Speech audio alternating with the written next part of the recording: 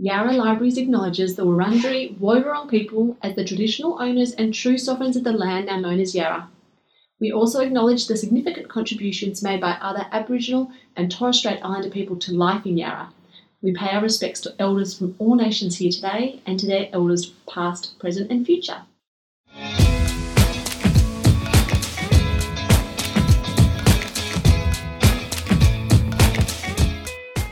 You're listening to a Yarra Libraries podcast.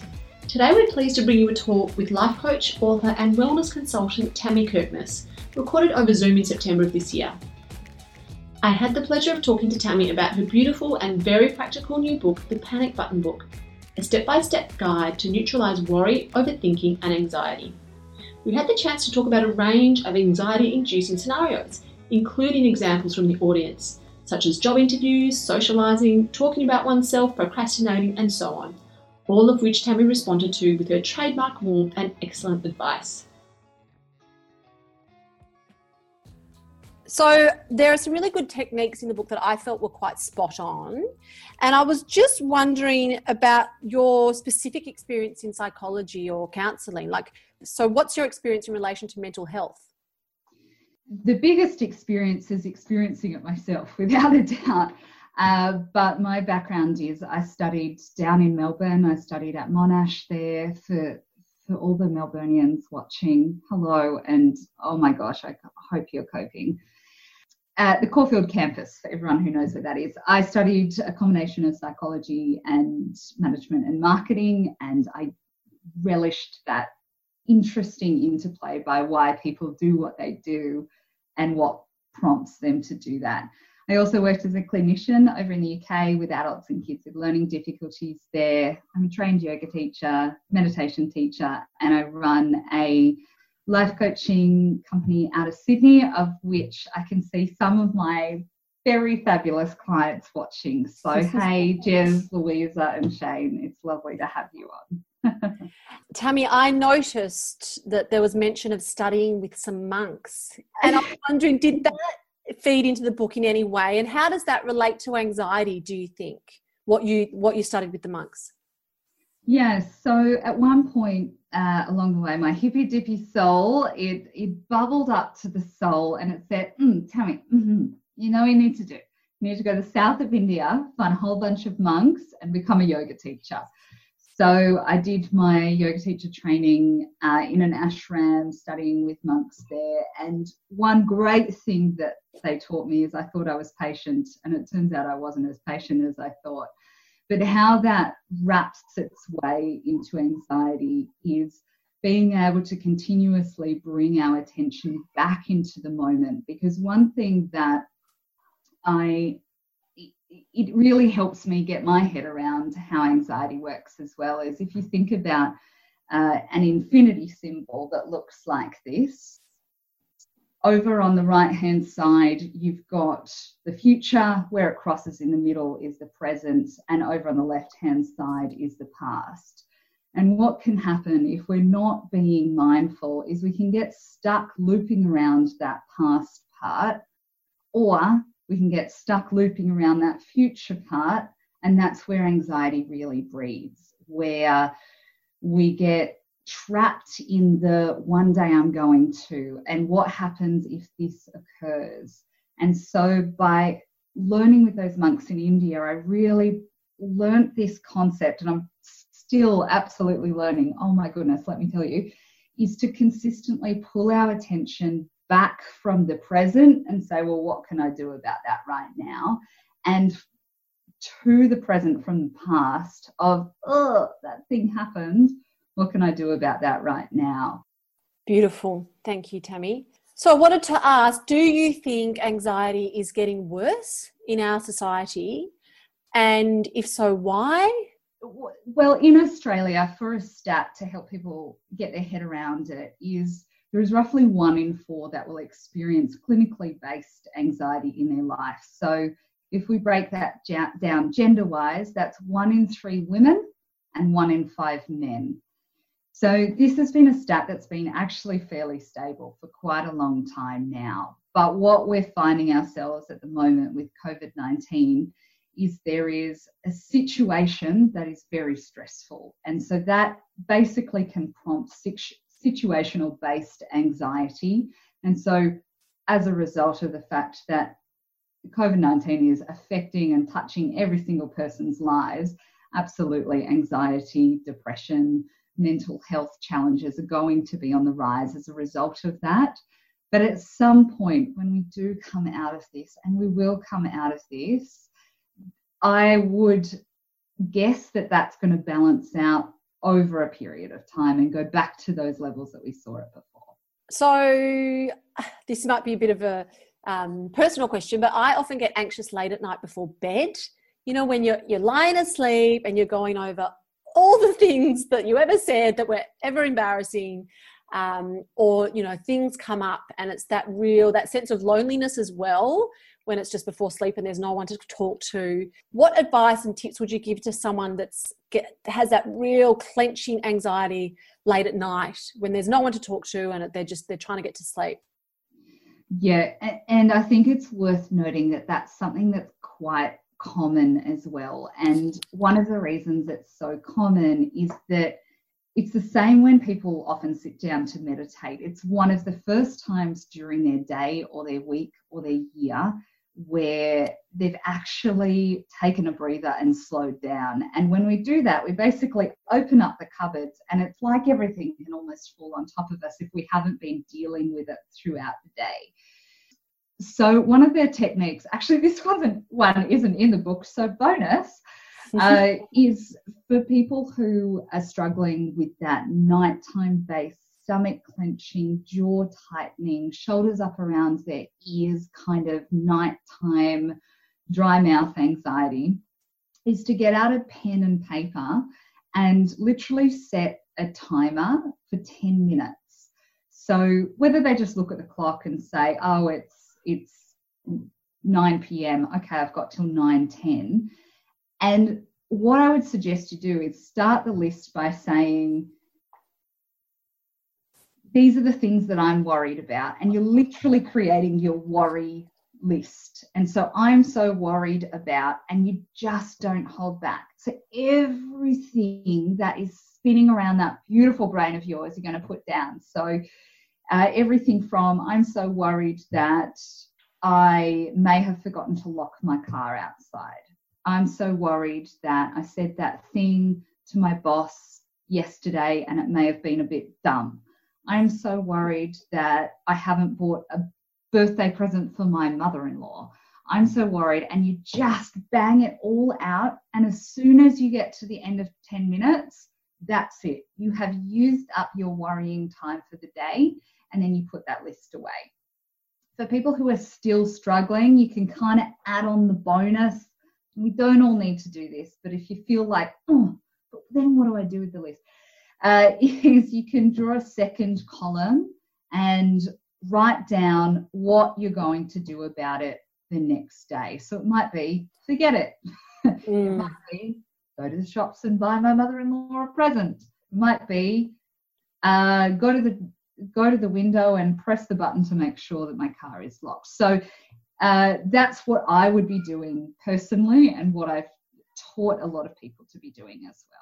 Yeah, beautiful. So there's a bit of, in the book, there's talks of lists. And so you mentioned making lists, but then you also mentioned things like marking something off your list. Do you mean just letting it go, like not necessarily doing it? So if you've got a big to-do list, you think sometimes it's important to just let one thing go? Is that right? I know that might seem crazy. But yes, often when we create a big honking to-do list, we can put so many things on that we actually don't need them. And if we can actually take a moment to sit down and look and say, well, is every single thing on here vital to be doing? Most of the time there's going to be a no. So you can cross one off or delegate it to someone else, which is nice. But I think it's worth noting that for some people, list making can contribute to their anxiety. And remembering that you've got to try these things, and if it works for you, do it again. And if it doesn't work for you, you scrap that. You go to the next technique. Yeah. I find that when I'm overwhelmed, making a list helps to calm me when I know exactly what I've got to do. But then, sometimes I've got things on my list. I'm like, I don't need that on there. Like, what do I? So I was talking to my colleague today, and she wasn't able to make it tonight. And I was like, well, what would you ask? And so she said, she was like, often we don't know what we're anxious about. So the book is fantastic in that it's got scenarios, right? And she's like, so often I get anxious and I don't actually know why. I can't pinpoint the reason why. Like, it's just this general feeling of unease and worry. And how can you try and pull yourself out of that type of anxiety when you really don't know what it is? You don't know whether it's work or whether it's home or not feeling good enough or not, have you got any advice for people? Oh, for sure. And I think the vast majority of people would be in that category. They just feel a little bit off in some way, or their tummy feels tight, or they can't stop thinking, or their heart's going a little bit faster than normal and they can't quite put their finger on it. And that's actually one of the reasons why I wrote this book. So it might be worth explaining. So this is the pretty book. Oh my gosh, I'm in love with the cover. It's gorgeous. There's a hole in it. Oh! So each of the pages on the left-hand side, there is a question, and then you're going to answer yes or no on the right-hand side. So it's been designed for people exactly in the situation of your colleague who are feeling a bit off in some way, worried, overthinking, and they're not entirely quite sure why. So essentially what you do is you just keep turning the page until you get a yes. So are your muscles feeling tense? No. Turn the page. Are you feeling easily startled? Oh, yes. Okay, and then you're going to follow those directions. If people feel like, actually, I've got an inkling it's about my relationship at the moment, they can flick to that particular section. But for the vast majority of us, this is why I was very vigilant in putting this exact line in here. Don't know where to start? ? Start right here and turn the page. Because it's such a common thing, exactly what your colleague said. There are a lot of visualizations in the book. And why do you think visualizing is so important? Visualizing is a little bit different to each person. However, when we can see a scene where things are working well, or they're calming down, or we are doing okay in that scene, it sends a message through our nervous system that we can calm down. And when we can visualize, let's say, in one of the scenarios in the book, in the social anxiety component, if we can visualize that actually we've gotten up on that stage, we've made that maid of honour speech or that best man speech, and it's actually gone okay, it sends a message to our nervous system that we can breathe a little easier, and it gives us an anchor on which we can hold ourselves to and move towards as a little bit of a beacon of hope, if that makes sense. There are lots of different visualizations in there, but by being able to focus on something can also be a calmer as well. So visualizing yourself doing well in a situation that makes you nervous. So if you're going to a party and you're going to be talking to people you don't know and you're nervous about that, visualizing it beforehand and doing well at it and having easy conversations, that will help on the night or in the moment. It can help you walk in the room with a little bit more confidence. But specifically with that, if you're feeling a bit socially uncomfortable about walking into a room of people you don't need, having one or two opening questions that you can have ready to go, or topics that you can ask somebody about, can make you feel a lot more comfortable. So an example might be, let's say there's a recent Netflix movie that's come out. You might say, oh, have you seen such and such a Netflix movie? And then they'll say no, and you go, okay, great. What's the last movie you saw? And having one or two of those up your sleeve can really help. Totally. And I think like people always want to talk about themselves as well, right? So if you ask questions, if you show curiosity about someone and ask questions, you'll always have something to talk about with people, I think. It definitely helps to have some up their sleeve, because it can be really nerve-wracking walking into a room feeling a little bit self-conscious, and everybody else feels like they're so confident and bright-eyed and they're wearing the right clothes, and you might not feel like that for some way. So if you've got a couple of those up your sleeve, it can definitely help. And I'd be really interested to hear from people here tonight what makes you the most anxious, because I think that'd be really interesting. If you want to post in the chat the scenarios that make you the most anxious, then maybe we can kind of go over a couple of those with Tammy. So you and I, Tammy, on the phone, we talked about how like small things can kind of shock you sometimes, and we can have these like mini trauma. I think you described them as mini traumas. And I think I used the example that, I turned 40 and I had one of my best friends couldn't come to my Zoom 40th. And I was like, why did that feel so, that, like she had a great, reason not to come, but there was like this feeling of like, you get this kind of shock. And, small things, we can kind of get off balance by small things, small wounds, that we can be wounded by these small things in life. And you had quite a good explanation, so I'd like you to share that with the group. Yeah, and I think everybody's experienced this at some time. They thought things were going to go a certain way, and then they're surprised by the answer or surprised by the outcome in some way. And shock is one of the components of trauma. And I don't want to use trauma in the big, most scary way that it usually has the connotations, but it leaves a lasting impression with us in some way. And having a friend, a best friend not show up can give you, exactly like you said, that small wounding, and it can stick with you for a long time. And it's really easy then, particularly for people who have a bit of an anxiety-based bent to them, to have that cycle through our minds over and over and over again.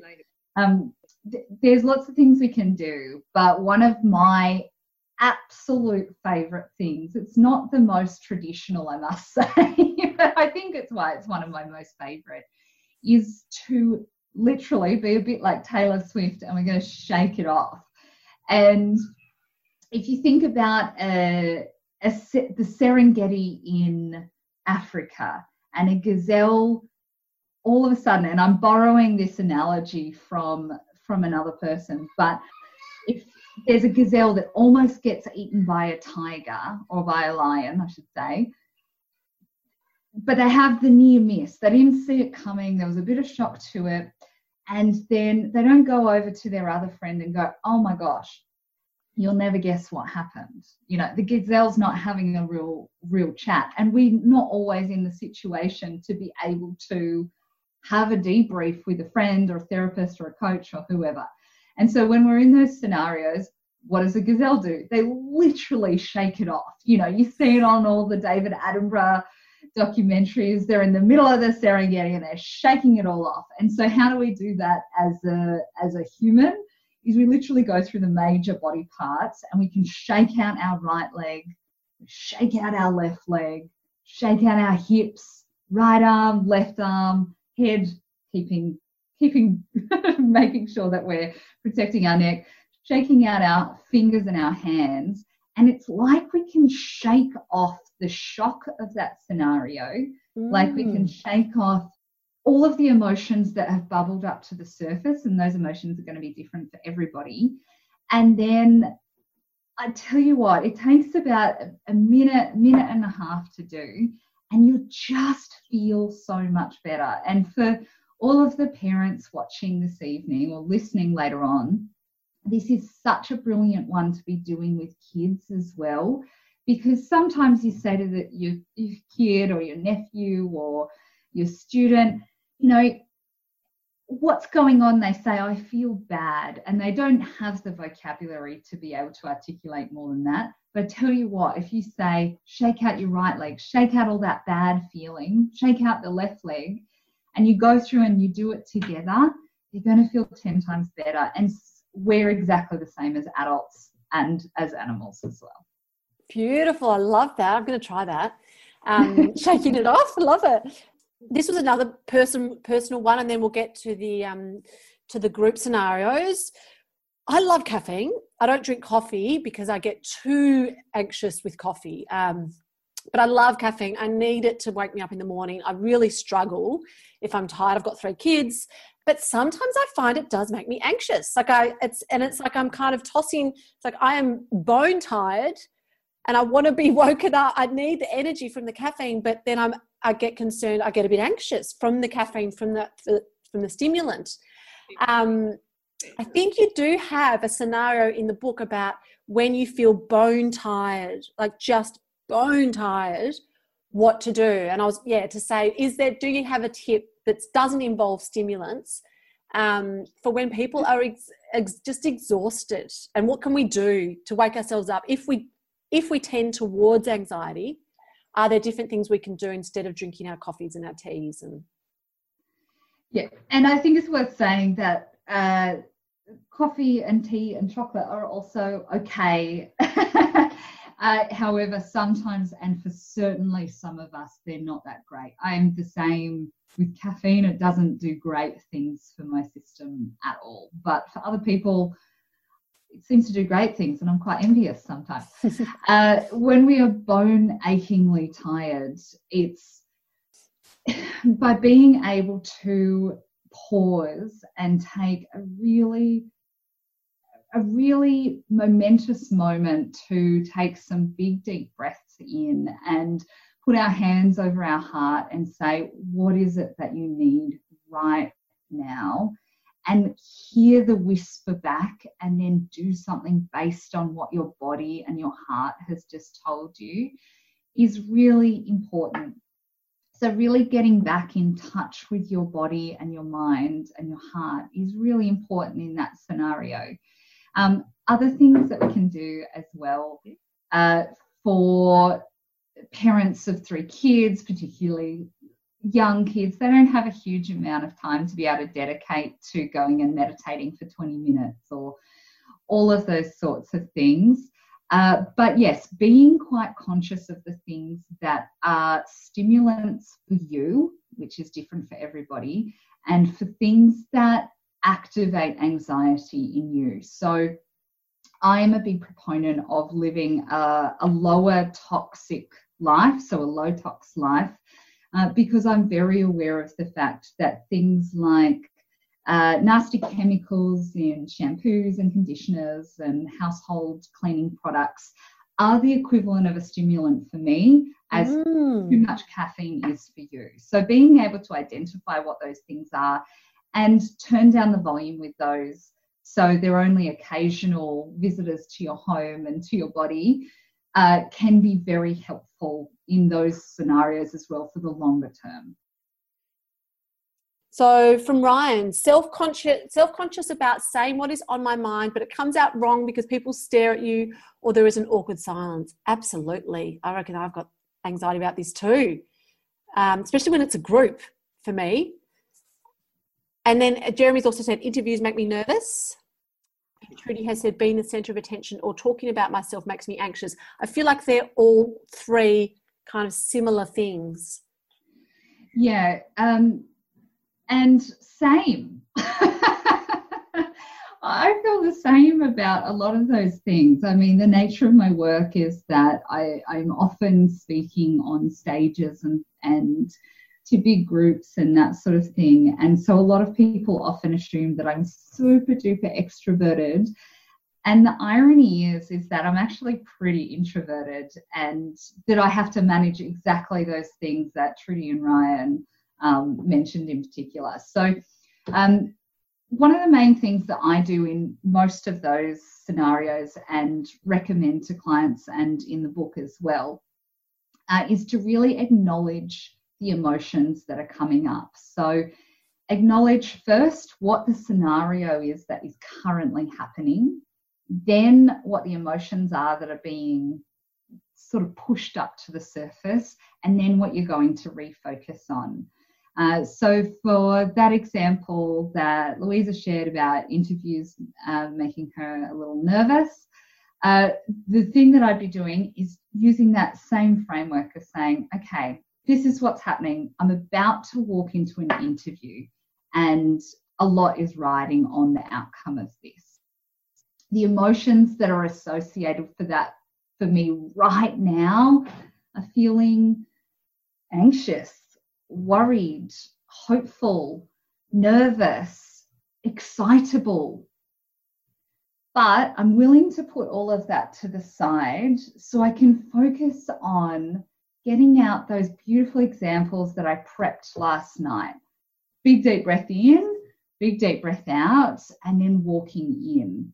So it's a little bit of self-talk and a lot of acknowledging of what are the emotions that are happening and occurring for me right now, so I can acknowledge them and let them move on. Because a great deal of what happens for us in those three scenarios as well is that we're not acknowledging how we're actually feeling in the moment, and then it just grows and grows and grows. And I think a lot of people on this evening will agree that the minute they say, oh, I'm feeling really uptight or I'm feeling really anxious, it takes some of the sting out of that feeling instantly. So acknowledging what you feel, naming it. So that I've read stuff about that with children. It's really important for them to be able to name their emotions. So is that what you mean? So when you say I'm scared, when you're super nervous before an interview, or you know, if you name it, you say I'm scared I'm going to mess up.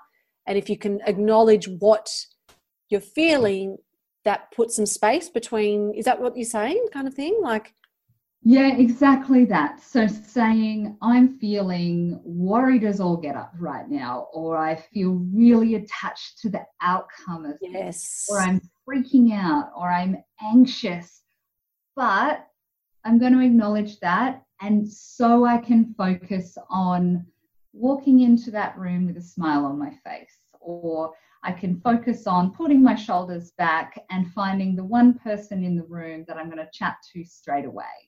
So acknowledge and then refocus on something that is tangible and helpful for you in that moment. That you can do. I remember I was going for one interview, and I'm the same. Louise, was it Louise? Yeah, interviews freak me out. Louisa, sorry. And I remember I was going to one interview, and my husband just said something. He just said something tiny. He was like, they'd be lucky to have you. And I remember that just that small, that small changing of the way that the way I was kind of approaching it like I've got something to offer, and I'm now able to kind of show off what I've got to offer, as opposed to this is a test that I have to pass.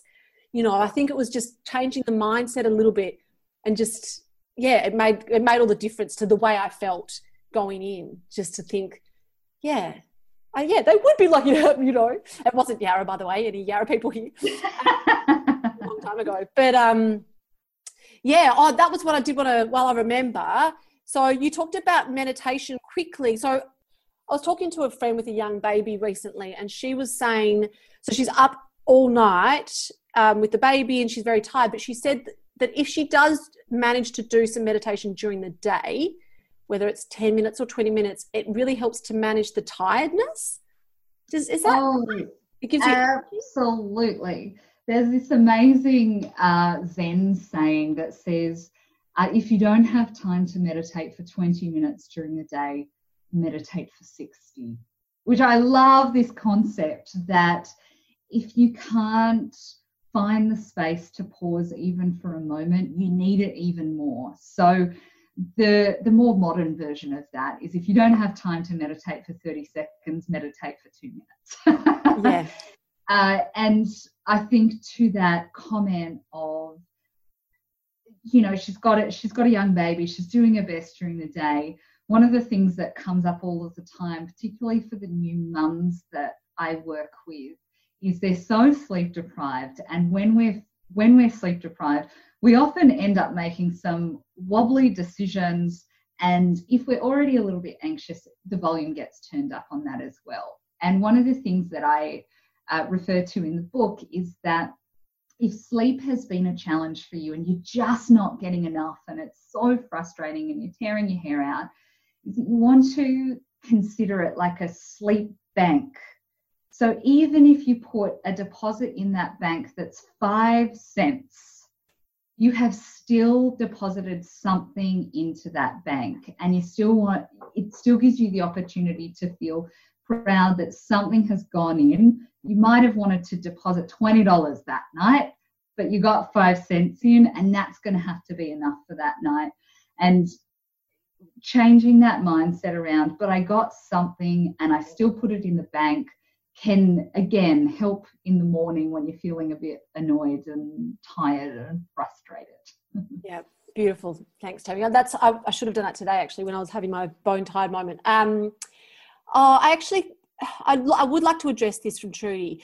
Being the centre of attention or talking about myself makes me anxious. I think a lot of people would agree with that as well. Even when in a social situation, I often deflect. I ask questions because for some reason I want to be asking the questions, not talking so much about myself. And what's that about? And why does it make us anxious to talk about ourselves? Is it to do with sounding dumb? Like someone said, like talking, there might be an awkward silence, or you're trying to say something that comes out wrong. Why does being the centre of attention make a lot of us so anxious, do you think? And what can we do? I think the easy answer is because people are looking at us, and when people look at us, we feel very vulnerable. Are they judging me in some way? What do they like? What do they don't like? And then I'm going to spend all my time cataloguing all those things that they don't like, and now I feel awful. Basically, it's very common to feel that way. One thing that I've been talking about a lot recently is to build up the confidence in that space of being okay to be visible and being okay to be seen. It is a little bit of a mindset one, but one thing that we can do is something referred to as a reverse bucket list, which is where you spend some time, you make yourself a cup of tea or a cup of coffee or whatever it is, and you have some time to yourself, and you write down all of the things that you've already completed that you are proud of in your life in some way. So that might be that you became a parent, or that you finished high school, or that you joined a Toastmasters club, or that you went for a 10-minute walk today. Whatever it is, you write all of these things in a list, and then just before those moments where you're going to be the center of attention, you can take out that list and you have that lovely moment where you go, I tell you what, if I can be the first person in my family to go to TAFE or to go to university, I think I can give this a crack tonight. So it's almost that mental and social proof that if I can do A, I can give B a really good crack. And that can help if you've got a little bit of extra time up your hand. But Yeah, almost having like a list in your mind of the reasons that you're a good person because of this, this, and this, something that you can draw on in those moments of panic. So Ryan has said that my partner gets anxious when he has no control of the situation. And Irene's got something similar. When someone you have no control over can cause heartache, anxiety, anger, and emotional distress. So getting anxious when you have no control over the situation. That's the crux of anxiety, feeling out of control. They've both hit the nail on the head. There is a page on that in the book that literally says on the left-hand side, are you worrying about something that's outside of your control? And then on the right-hand side, in this case, we're going to say yes, it says, get out a pen and paper. In 2 bullet point lists, write down what you can and can't control in this situation. For the list of what you can't control, Visualize putting that into a long vacuum tube that sucks it up and deposits everything directly into the sky and out of your hands. Oh. So the list of what you can control, do one tiny thing that boosts it, and then the last one is discard the piece of paper. So being able to discern what is in your control and what you can do, taking some kind of action around that, and what you actually can't control is really valuable in these sort of scenarios. For the visualization for this one, whenever I need to do this, here's a little fun fact for everybody watching. My first ever job was as a checkout chick at Coles. And back when I worked at Coles, I don't know if they've still got them, but they used to have these tubes, literally, that if you had too much money left over in your till, you'd have to cash out. So you'd take it out about $500, which to me as a 16-year-old felt like the most amount of money that could possibly be held by the universe. So you take out your $500 and you put it into a plastic container, you put it in this tube, and then you press the button and it literally goes up into the sky and somebody else sorts it out. And you go, oh my gosh, I don't have to worry about my till being so full. And it's that exact same thing. When there's too much in our minds to contain, we need to take it all out, put it in that plastic tube, and then press the button and watch it just go up to the sky for somebody else to deal with, because you can't handle that. You can't control that bit anyway, so why hold on to it anyway? So hopefully that helps. Yeah, I think that, I love that idea. Just letting it go, giving it to the ether, because it's not something that you can do anything about. So there's no point worrying about it. I often say to my husband, because it was in a book that I read, Eckhart Tolle, Eckhart Tolle. I read The Power of Now, which is an amazing book. But and in the Power of Now, he talks about holding no resistance to what is. And that I found quite profound, because I think all of us go through life kind of tensing against reality. There's something that we don't like, or there's things that we're worried about. And when you actually just hold no resistance to reality, to what's going on, it's incredibly freeing. Like, it's a very freeing sensation. And I love that idea of just putting the things that you can't control in a tube and just sending it to the sky, because there's nothing you can do about it. Oh, yeah. The visual helps me all the time. And for those who are struggling with the nighttime falling asleep and a billion thoughts going through their heads, that can be a nice visual if anybody needs it as well. Just anything pops into their mind also goes into the cash tube, up to the sky, so you don't have to deal with it anymore. Yeah, I think Fliss's advice there is good. I always tell my children everything is so much worse at night. Always say to yourself, you will think about it in the morning and then address this problem. And also to call me at night and talk through it if they need, which is so nice. And that's true. It always never feels as bad when you wake up and the sun's shining through your windows. You never ever feel as bad about the situation, ever. Margie has said different things cause varying levels at different times. This can catch me by surprise. As something that was fine yesterday will be so stressful today. So true. So true. Sometimes you'll be totally fine at something. It won't cause you any anxiety at all. And then something switches and the next day, you're losing your mind over something. Why does that happen? Why do we, it fluctuates so much? Do you have any advice for that, for Margie? Oh, yeah. And me too, Margie. Yesterday I was cool as a cucumber, and then the same thing that happened yesterday, or the same email I read yesterday, can just really throw a spanner in the works. So yeah, I hear you.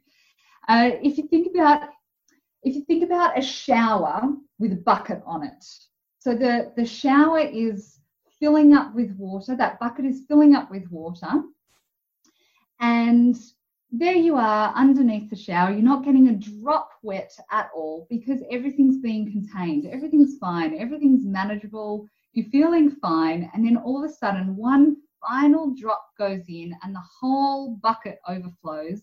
And there you are drowning because of what seemingly feels like one comment that would have been okay yesterday has just doused you in worry and overanalysis and all of these sorts of things. So if that's the case, we really want to be looking at what's going on globally in our own lives. So what are the reasons that you might be feeling more sensitive today or this week as opposed to last week or last month? You know, what's happening with our resilience that is pushing our buttons and potentially getting in the way of being able to bounce back quite as easily. If you can't find something, that's where we want to add in those wellness-based activities of deep breathing or meditation or having the conversations that you've been putting off for some reason because they've been lurking in the back of your mind. Being able to address those things and do them can help that resilience. But generally, you're going to be pretty aware of, oh, well, I've got an extra workload right now, or I've just recently found out that something's happened in my family, or I've lost my job and it's finally hit home. Generally, there's going to be something broader going on than just that thing that's tipped you over the edge. Beautiful. Thank you, Tammy. Okay, so we've got 10 more minutes. So let's have a look. Okay, starting a project such as a sewing project or a work assignment, the anxiety of doing the wrong thing stops me from doing it. 100%. I read about this recently. They said people that procrastinate a lot are really scared about failure, and they put too much emphasis on their worth as being attached to getting a good mark or something. So does that make sense, Tammy? Do you think that that's, so we procrastinate because we put too much emphasis on our success in terms of our worthiness as a human being? Yes, and from one recovering perfectionist to another Bronwyn, I see you. You know, when you feel like, you know, even doing an adult colouring in book or doing, you know, your lovely sewing project, something that's meant to be fun, all of a sudden feels like you are washed with sweat and anxiety because you want to get it just right. You don't want to colour outside the lines, or you don't want to miss a stitch when you're sewing. By being able to recognise that is a real element of perfectionism is really important. And perfectionism is one of the major parts of anxiety. And to your point, Nell, there is a very closely interwoven link between procrastination and perfectionism.